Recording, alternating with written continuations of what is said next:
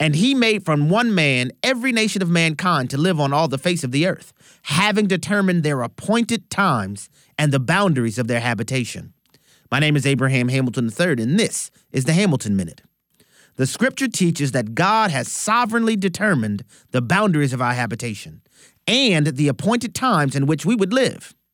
That means the fact that you live right now in the United States of America in the 21st century, following the November 2020 elections, it's not a mere coincidence. It is the time and place that God has appointed for you. This isn't a time to shrink back. It's our moment to contend. May the remnant arise to meet our moment. In Jesus' name. Listen each weekday from 5 to 6 p.m. Central for the Hamilton Corner with Abraham Hamilton III, Public Policy Analyst for the American Family Association.